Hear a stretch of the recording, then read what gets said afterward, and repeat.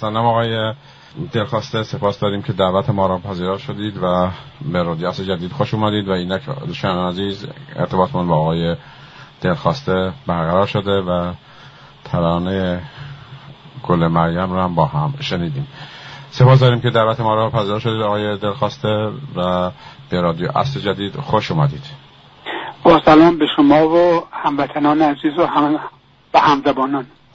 آقای دلخواسته، در فیسبوک نمیتونیم فعال باشیم چون که دوباره ما را بعضی از هموطنان عزیز ما محبت دارن و ما هر گه و گاه ما رو گزارش میدند و میبندند و زنده هم پخش نمیتونیم بکنیم، لذا خب به صورت FM و به صورت وب در کل جهان این صدا شنیده میشه.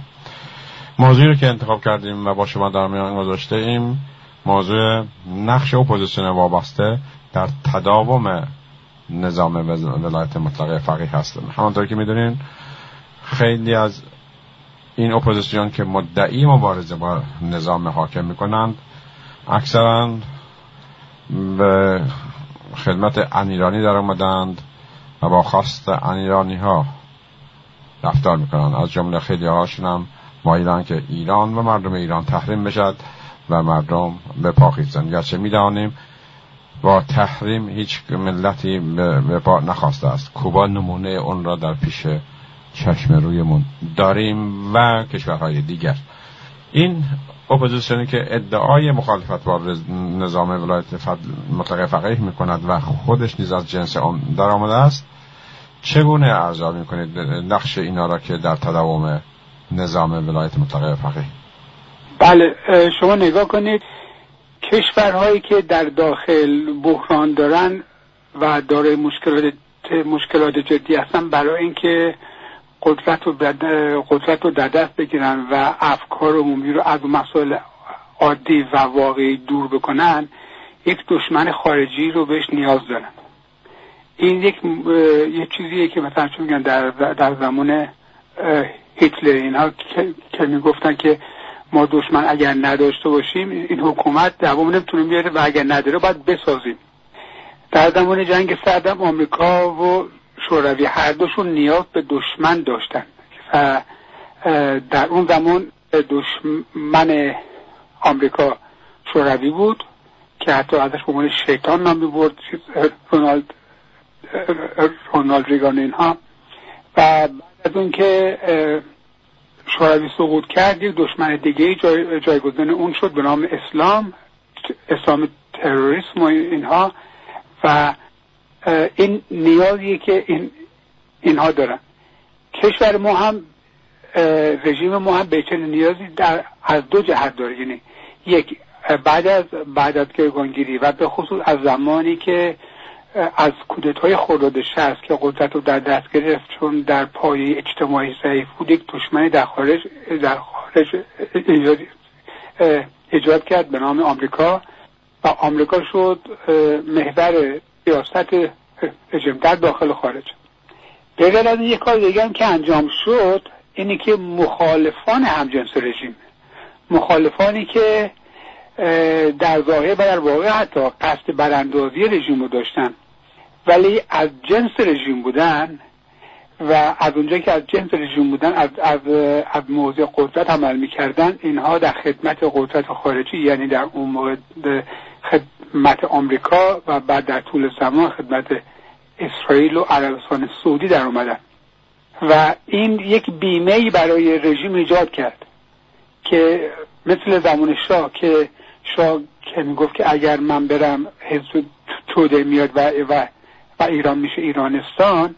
این هم یک چنین حالت رو ایجاد کرد که اگر ما بریم این وابسته ها، این نوکرها، این در خدمت ها خواهند اومد.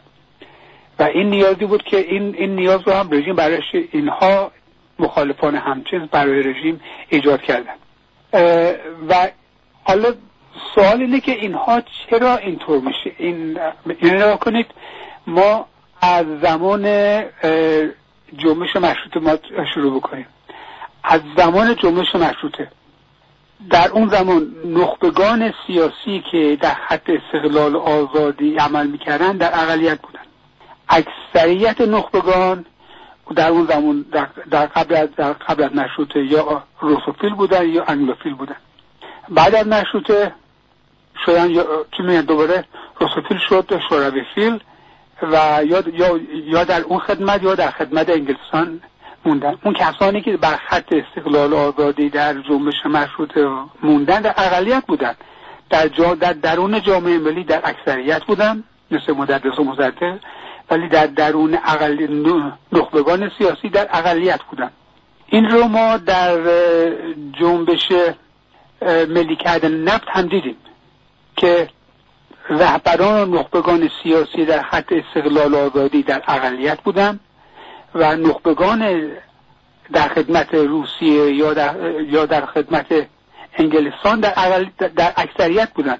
این اکثریت آن چنان شده بود که در آخر کار مصدق ناچار شد مجلس رو منحل کنه، برای اینکه چون میگن از طریق جعبه های شیرینی اونقدر پول به نمایندگان مجلس رسانده بودن که اینا می‌خواستن چیز کنن، به اصطلاح از که مصدق رو از کار برکنار بکنن و مصدق برای اینکه نمایندگان واقعی که بیانگر خواست واقعی مردم باشن لازم بود که مجلس منحل بکنه و انتخابات دوباره برگزار بکنه. در زمان انقلاب بهمن، انقلاب 57 هم یه چنین مسئله ایجاد شد. یعنی بعدا معلوم شد در اون زمان خمینی کسی بود که جامعه بهش باور داشتش که به قول اون شعر معروف آقای هادی خرسندی نه تکیه بر شرق داشت نه بر غرب که تکیه بر درخت سیب داشت. یعنی این چنین باوری در میان جامعه بود که یک رهبر ایران بعد از مدت‌ها یک رهبریتی پیدا کرده که در استقلال عمل میکنه، ولی بعد معلوم شد که نه چنین چیزی نبوده و روابط پنهان با آمریکا داشته و بعد به خصوص در جریان گروگانگیری و سازش پنهان و خائنانه بر سر گروگان‌های آمریکا که در واقع که به کودتای بر ضد انقلاب منجر شد، ایشون نقش اساسی داشته. در اون زمان هم نخبگانی که در خط استقلال آزادی بودن در سطح سیاسی، نخبگان سیاسی در اقلیت بسیار کوچکی بیش نبودن، یا استالینیست بودن در خارج از رژیم و حتی در چند رژیم مثل حزب توده که طرفدار شوروی بودن و یا طرفدار و در به اصطلاح حوزه عمل آمریکا و انگلستان بودن، تا حدی که اسناد اوکلور سوپرازشون داد که فرستاده آقای رفسنجانی کلونل نورس در لندن اسامی 1000 نفر به اصطلاح میانه رو یا طرفدار آمریکا رو به نورس داده بود که با اینها میشه کار کرد و با اینها همکاری کرد. 1000 نفر در خدمت منافع آمریکا و یه چنین وضعیتی بود و علتایی که کودتای خرداد 60 موفق شد همین بود که اکثریت مطلق نخبگان سیاسی یا در اون خط بودن یا در این خط، در خط استقلال آزادی که اقلیت کوچیکی که به رهبری اول رئیس جمهور آقای بنی صدر بود، به غیر از این یک در سطح همونقدر که در سطح جامعه ملی در اکثریت مطلق بودند و برای همین زمانی که رئیس جمهور تقاضای رفراندوم کرد آقای خمینی دو سخن معروفش رو در 5 خرداد 60 و بعد در 25 خرداد اول گفت همه موافقت کنن من مخالفت میکنم، بعدش در 25 خرداد گفت اگر 35 میلیون نفر بگن آره من میگم نه. لدین بود که میدونست که یک رفراندوم به شکست سنگین او و روحانیت قدرتمدار در پی قدرت منجر خواهد شد، ولی در سطح رهبری در اقلیت بسیار کوچکی بودن مثل بنی صدر رو مثلا و زندیات فروهر و یک عده بسیار معدود دیگر که در این خط بودن. بعد از کودتای اون خرداد 60 هم در اون اپوزیسیون و همچنین آلترناتیو که شکل گرفت و بدیل اکثریت الان که نگاه میکنیم اکثریت مطلق مخالفان رژیم و مخالفان براندازی اینها همه در خط آمریکا هستن. اول که سلطنت طلبها بودن که اینا از اول در خدمت آمریکا بودن. بعد اون نیروهایی که از درون رژیم از رژیم جدا شدن یا از رژیم رانده شدن یا از رژیم طرد شدن به خاطر ماهیت رژیم که روش عمل پویای قدرت بود که تقسیم به دو بکنه و حذف یکی، اینها حذف شدن. این حذف شده‌ها اکثریت مطلقشون که از ایران خارج شدن اینها در خدمت آمریکا در اومدن. به قول من اینا کسانی شدن که دخیل بر ذریعه کاخ سفید بستن. یکی از اول کسانی که در خط وارد شد و عمل کرد آقای محسن سازگارا بود که زمانی که من یادم موقعی که اول از که ایران ترک کرد اومد به انگلستان در هتل هیلتون کنزینگتون در غرب لندن این پولدارهای سلطنت طلب و اینها یک جشن بزرگی براش گرفتن و همه در اون جشن ازش به عنوان رئیس جمهور آینده نام می‌بردن. چرا؟ برنامه این بود که باور کرده بودن یا بهشون گفته بودن که قرار جورج بوش به ایران حمله نظامی بکنه و بعد از اون یک چلبی احتیاج داره که این رو آقای بنی صدر افشا کرد که این اومده بیرون تا نقش چلبی یا مثلا چی میگن همین کارزایی رو در ایران بازی بکنه که آقای سازگارا یک مقاله نوشتن و چون میگن ناله و زاری اینا که به من تهمت میزنن اینها که من با آقای بنی صدر صحبت کردم که آیا حاضر که با ایشون بحث آزاد در این رابطه بکنه که ایشون موافق شدن و بعد من یک یادداشتی در سایت گویا منتشر کردم و گفتم که میدونید که این که هست که به شما گفته و این واقعیت بیان کرده که جز بنی صدر نیست. اگر فکر میکنید اگر ریگی تو کف ندارید بیاد یک بحث آزاد تو بنی صدر پذیرفته در این بحث شرکت بکنید تا سیه‌رویی شود آنکه در رو قش باشد. که البته میدونستم که ایشون چنین شهامت رو ندارن چون میدونن که واقعیت که بنی صدر اون که گفته واقعیت. بعد هم که به بهانه‌ای که میخوان عمل یک عمله که میگن مشکل و بیماری دارن اینا رفتن آمریکا. انگار در انگلستان چه میگن به اصطلاح وضعیت پزشکی در یک سطح یک کشور عقب مونده که توان مداوای یعنی امکانات علمی مداوایشون رو نداشت. به این بهانه رفتن اونجا و موندگار شدن که در خدمت دست راستی ها و راستهای افراطی و کانزرواتیو های نو در آمدن. اما باقی هم که اومدن یکی بعد از دیگری در همون خط رفتن اونجا و خلاص مزدبگیر و حقوق بگیر رو به بهانه‌های مختلف چون سازمان سیاه در گروه ها و دانشگاه مختلف اینا چیز داره چون میگم مثلا در همه اونجا عمل میکنه و به خیلی معدودیه که به عنوان عضو سیاه حقوق میده. اینا بعد اینا عضو از طریق دانشگاه بورس میگیرن مثلا یه بورس‌های قلابی میگیرن بهشون میدن مثلا از در سفارت آمریکا به چنین کسانی در مثلا در ترکیه که اول کاری که میکرد این داره که میخواد در خدمت بگیره به اینا بورس زبان 3 ساله میداد الان هم احتمالاً میده و تمام که بره دوباره این مؤسسه فعالتر به کار خواهد افتاد. ولی مسئله یعنی که الان هم اکثریت مطلق اپوزیسیون از جنس رژیم هستن. اینا قدرت در ذهنشونه و اینها از طریق قدرت میخوان عمل بکنن و اینها چیزی که برایشون اهمیت نداره نه کشور نه وطن نه استقلال وطن نه وضعیتی که قدرته. حالا سوال اینه که چرا چنین موجی از وابستگان یک هنگ و گردانی از وابستگان وجود داره که اکثریتی که از جای خارج میشن فوراً به قدرت به خدمت در میان که شما کنید تلویزیون ها رو این بی بی سی رو اینترنشنال رو منوتو رو صدای آمریکا رو اکثریت مطلق اینها کسانی بودن که در داخل رژیم بودن قبلا و الان به خدمت در اومدن در بیسری که اصلا بخواد که وفت بشید به اصطلاح چه میگم در اونجا بخواد که پذیرفته بشید در امتحاناشون یکی از سوالاشون اینه که وظیفت این که باید بپذیری که در راستای منافع انگلستان عمل بکنی. انگلستانی که با چنین وضعیتی پول 10 میلیون پوند در سال و مفت مجانی برکت خرج نمیکنه.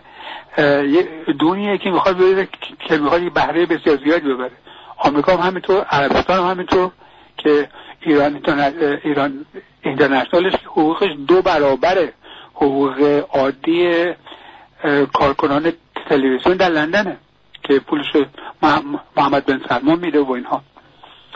حالا اینکه چرا اینها اینقدر راحت به خدمت در بیان؟ مسئله اصلی اینه. شما نگاه کنید در مطابق این کارهایی که اینها در آمریکا انجام میدن، در خدمت آمریکا انجام میدن، اگر اینها آمریکایی بودن و میخواستن در رابطه با دولت آمریکا یه چنین کارهایی رو انجام بدن، اینها به عنوان خائن دستگیر و مجازات میشدن. لطفاً که در قانون اساسی آمریکا در مورد مسائل قضایی فقط یک مورد رو وارد قانون اساسیش کردند. اون نشون دهنده شدت حساسیت دولت آمریکا به این مسئله بوده که فقط اون مسئله رو فقط تنها موردی که یک مسئله قضایی وارد قانون اساسی خودش کرده مسئله خیانته. خیانت کردن به آمریکا. من اینجا ترجمه شد من بخونم در بخش 3 ترجمهش میشه. در بخش 3 قانون اساسی میگه خیانت به ایالات متحده فقط شامل تحمیل جنگ به این یا طرفداری از دشمنان آن یا کمک و مساعدت به آنان میباشد. هیچ فردی به جرم ارتکاب خیانت محکوم نمی شود مگر بر اساس گواهی 2 شاهد و بر یک اقدام آشکار در دادگاه علنی. بعد تفسیر این که حدود 100 سال بعدش که انجام شده میگه که چون میگه هر فرد آمریکایی که مدیون وفاداری به آمریکاست دست به جنگ بر علیه آمریکا بزند و یا از دشمنان حمایت کند و کمک کند و وسایل آسایش آنها را فراهم کند مرتکب خیانت شده و باید بنابر شدت جرم اعدام شود یا زندانی که کمتر از 5 سال نباشد یا $10,000 در اون 1900 خود نوشتن اون موقع پول بسیار زیادی بوده که بعد این $10,000 رو بعد در بسیار خانش بعدی حذفش کردن.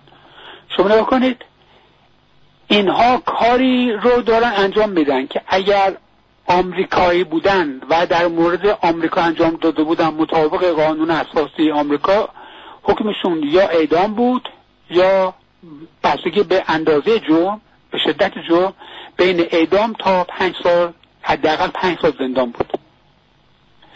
حالا آمریکا این چنین خائنانی رو که از نظر قانون خودش میدونه خائنان به کار میگیره، در خدمت خودش میگیره. برایش این کارو میکنه، برای اینکه سلطه کسی به خائن احتیاج داره.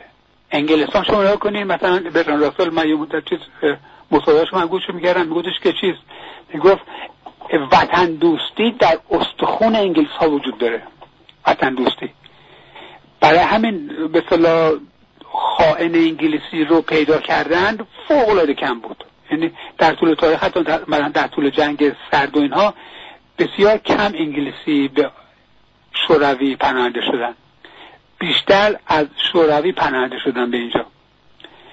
با این وجود انگلیس یکی از برای اینکه استعمارش رو برقرار بکنه، سلطه‌اش رو برقرار بکنه، یکی از اصلی ترین کاراش فاسد کردن نخبگان کشورهای تحت سلطه بوده. فاسد کردن، خریدن، اینا رو در خدمت خودش قرار دادن و اگه در صورت عدم موفقیت اون رو حذف کردن و به قتل رسوندن و اینا. همین کاری که آمریکا داره میکنه.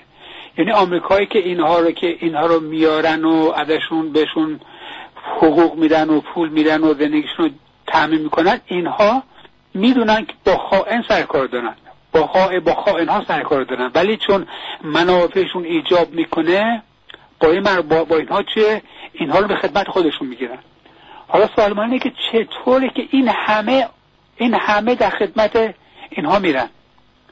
چرا همیشه نخبگان استقلال آزادی در اقلیتن و وابسته ها و کسانی که و کسانی که در خدمت قدرت خارجی هستن در اکثریت. چون نکن علتش بسیار بسیار زیاد. نکن یک علت اصلیش برمیگرده به اینکه نکنید که در طول تاریخ ایران نکنید نخبگان سیاسی ایران در طول تاریخ از استثناء که بگذاریم همیشه روانشناسی اطاعت از قدرت استبدادی رو درونی خودشون کرده بودن و یا با قدرت استبدادی این همانه جسته بودن. یعنی اینها عادت کرده بودن که اطاعت کنن از یک قدرت استبدادی. یعنی روانشناسی حقارت، چون باید خودتو حقیر بدونه تا از یک استبداد حمایت کنه دیگه، حقارت درونی اینها بوده. این رو اضافه کنه این حقارتی که بوده از زمان که جنگ های ایران و روس، زمانی که ایران قفقاز رو از دست میده و اون 17 شهر رو که از دست میده، این اطاعت از قدرت استبدادی درونی و ایران در موقعیت زیر سلطه قرار میگیره با اون شکست، با تا حدی که حتی این روس ها هستن که جانشینی عباس علی چه میگن پسر فتحعلی عباس میرزا رو اونها ضمانت میکنن که از فرزندان این شاه خواهند بودش. یعنی خیلی علنی ایران تحت سلطه روسیه قرار میگیره. این بر اون روانشناسی اطاعت بر زیر سلطه بر از استبداد روانشناسی زیر سلطه قرار گرفتن. یعنی ایران از حالت از موضع یا استقلال یا در حالت سلطه به زیر سلطه که وارد میشه با اون هم ترکیب میشه. یعنی روانشناسی زیر سلطه هم اینو پیدا میکنن. یعنی میپذیرن که اینها حقیرن، میپذیرن که اینها ناتوانن و میپذیرن که اینها باید برای اینکه به جایی برسن اینها باید از طریق یک قدرت خارجی باید دومشون به قول معروف به یک قدرت خارجی بند باشه. این دو ترکیب یک ترکیبی داشته که نخبگان ایرانی اکثرا دارای روانشناسی حقارت هستند. اینها دارای به چه میگم خود رو حقیر میدونن. خود رو که میگم منظور مردم رو حقیر میدونن. مردمشون رو حقیر میدونن. الان شما نگاه کنید تمام توجیهاتشون برای اینکه ما در خدمت قدرت خارجی در اومدیم چیه؟ میگن مردم نمیتونن، مردم خسته شدن، مردم مگه میتونن جلوی این قدرت بایستن؟ اینا میزنن میکشن، در و داغونشون میکنن. تنها راهشونه که چیه؟ حمله نظامی بشه، فشار اقتصادی رو به از طریق فشار اقتصادی حد اکثر. یعنی اون ناتوانی خودشون رو فراافکنی میکنن و مردم رو ناتوان حساب میکنن و نیاز دارن که مردم این ناتوان بودن رو بپذیرن و ناتوان بودن رو درونی خودشون بکنن. یعنی چی؟ روانشناسی وابستگی و توجیه عمل از قدرت خارجی نیاز داره که مردم ایران خود رو ناتوان و ترسو و دارای عدم اعتماد به نفس ببینن. یعنی نکن همونقدر که به اصطلاح گفتمان استقلال آزادی مردم ایران رو مردمی مستقل، آزاد، دارای اعتماد به نفس، اونها رو به داشتن توانایی و کوشش میکنن که مردم به توانایی های درونی خودشون آگاه بشن و عارف بشن، اینها اون کار رو برعکسش میکنن که مردم خودشون رو ناتوان بدونن، مردم خودشون رو در مقابل قدرت درون خارجی بگن که ما در مقابل رژیم و اینها توانایی نداریم. تنها راهشونه که یا به ما حمله نظامی بشه تا حدی که من حتی شنیدم که مثلا یکی میگفتش که اگر آمریکا به ایران حمله کنه من جلوی تانگاش گوسفند قربانی میکنم. گفتم نمیدونه که تا اون که دستش به اون کار داره که گوسفند قربانی کنه، اون تانگا رو باید به مسلسل میمانده شد. اینا ولی مثلا که باید این به چنین آدم‌های احتیاج داره که انسان‌ها باید خودشون رو، ایرانی‌ها خودشون رو ناتوان ببینن. بعد اسمش رو چی می‌ذارن؟ دموکراسی. آخه دموکراسی بیشتر هر چیز یک فرهنگه.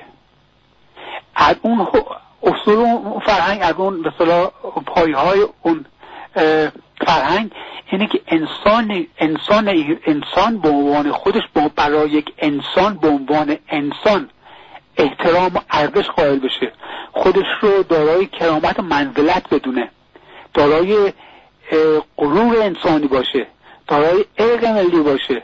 خب کسی که خودش رو در اوج اونقدر حقیر و ذلیل فرض میکنه، خب این آدم بهترین دموکراسی رو هم بدید این دنبال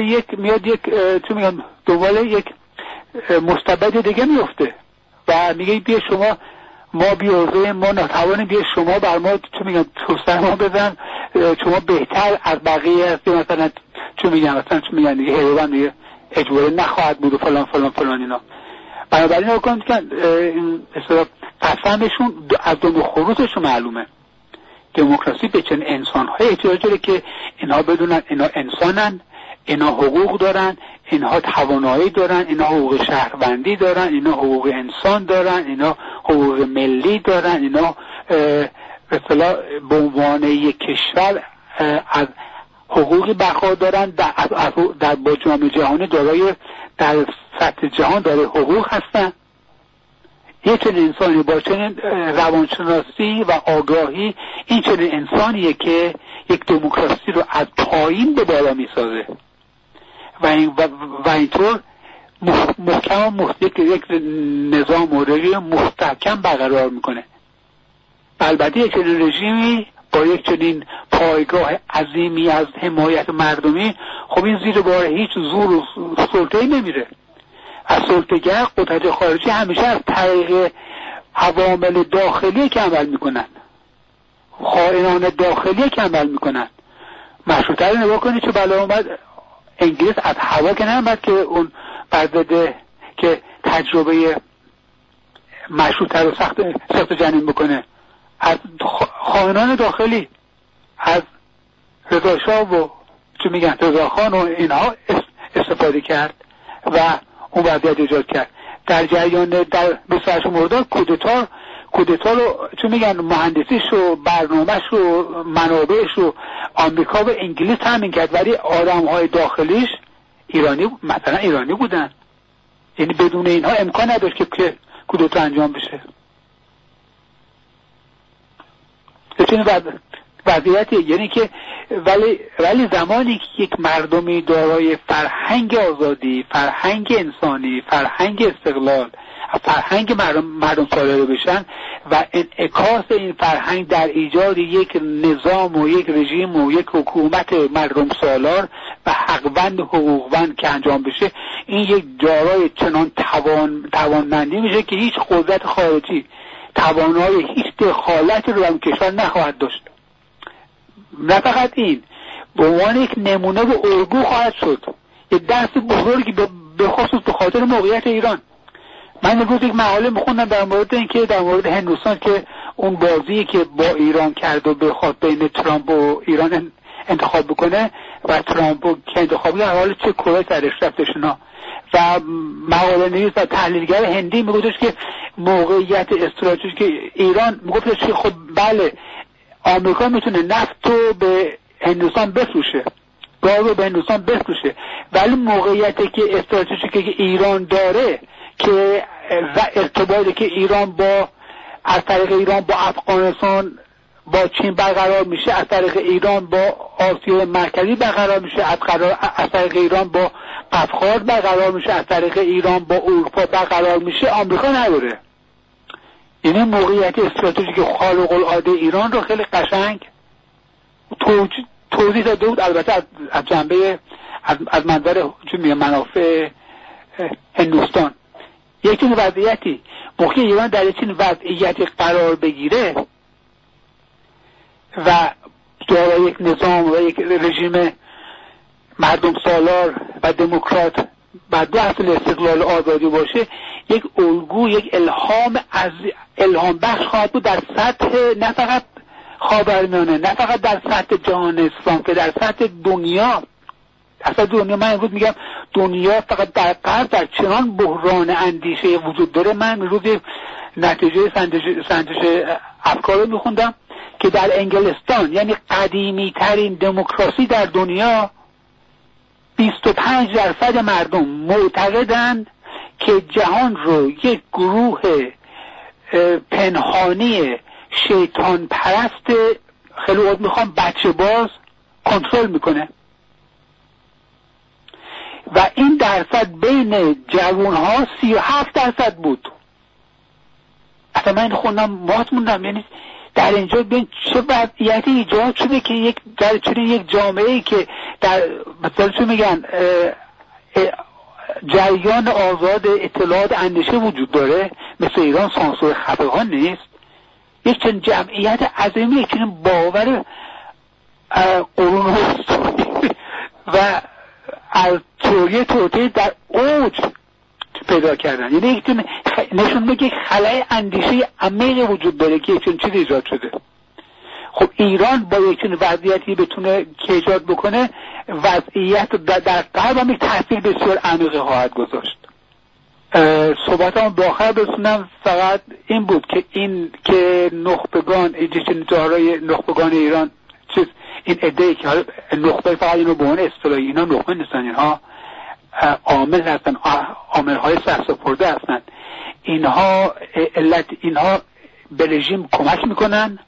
بودن اینها عمل اینا از اون جهت که نگاه کنید، اینا به خاطر این خودشون رو در اختیار قدرت خارجی گذاشتن، این امکانات عظیم رسانه‌ای دارن. این تلویزیون ها، صدای آمریکا، BBC، من و تو، ایران اینترنشنال، اینا امکانات رو ایجاد میکنن. اینا که به اصطلاح یک با اون وضعیتی که ایجاد میکنن، اینا برای به کمک رژیم میان، برای اینکه هیچ جامعه‌ای حرکت و جنبش و انقلاب نمیکنه تا بخواد بگه که چون رژیم میخواد بگه مخالفان ما اینا هستن. با سانسور جریان مصدقی استقلال آزادی میگه اگه ما بریم اینا میان. خب این جامعه نمیخواد انقلاب نمیکنه، خودش رو جونش رو خطر نمیداره که خودش رو میبینه اینا آدمای وابسته هستن که وابستگان رو بیاره. و از این جهت اینه کمک اینا که عوامل اصلی استمرار بخشیدن به طولانی شدن عمر استبداد بعد از انقلاب همینا هستن. اینا عوامل اصلی، اینا عوامل و همکارهای علی خامنه‌ای هستن، همکارهای ولایت مطلقه فقیه هستن. از این جهت کوشش باید باشه که هم اینها رو ارشاد کرده، هم که از طریق کوشش با مردم ایران رابطه رو گسترده تر کردن و به اینها گفتن و تکرار رو مکرر کردن که شما به عنوان ایرانی، به عنوان انسان دارای حقوق هست، شما توانایی تغییر از شما شروع میشه. این شما که میتونید تا تغییر نکنید تغییر نمیتونید بدید. منتظر جای خارجی و فلان نباشید. شما که باید تغییر کنید. این شما که این وطن شماست، سرنوشت شماست و این شمایی که باید سرنوشت وطن رو با عمل کردن و مسئولیت پذیرید تعیین کنید و تغییر دهید. روز شب شما و هموطنان عزیز خوش. امیدوارم که چنین باشه، ملت ایران تغییر بکنند و تغییر بدهند و همراه با مسئولیت. با سپاس از شما که با ما بودید. تا فرصت دیگه به شما بدرود میگیم. روزگاران بر شما خوش.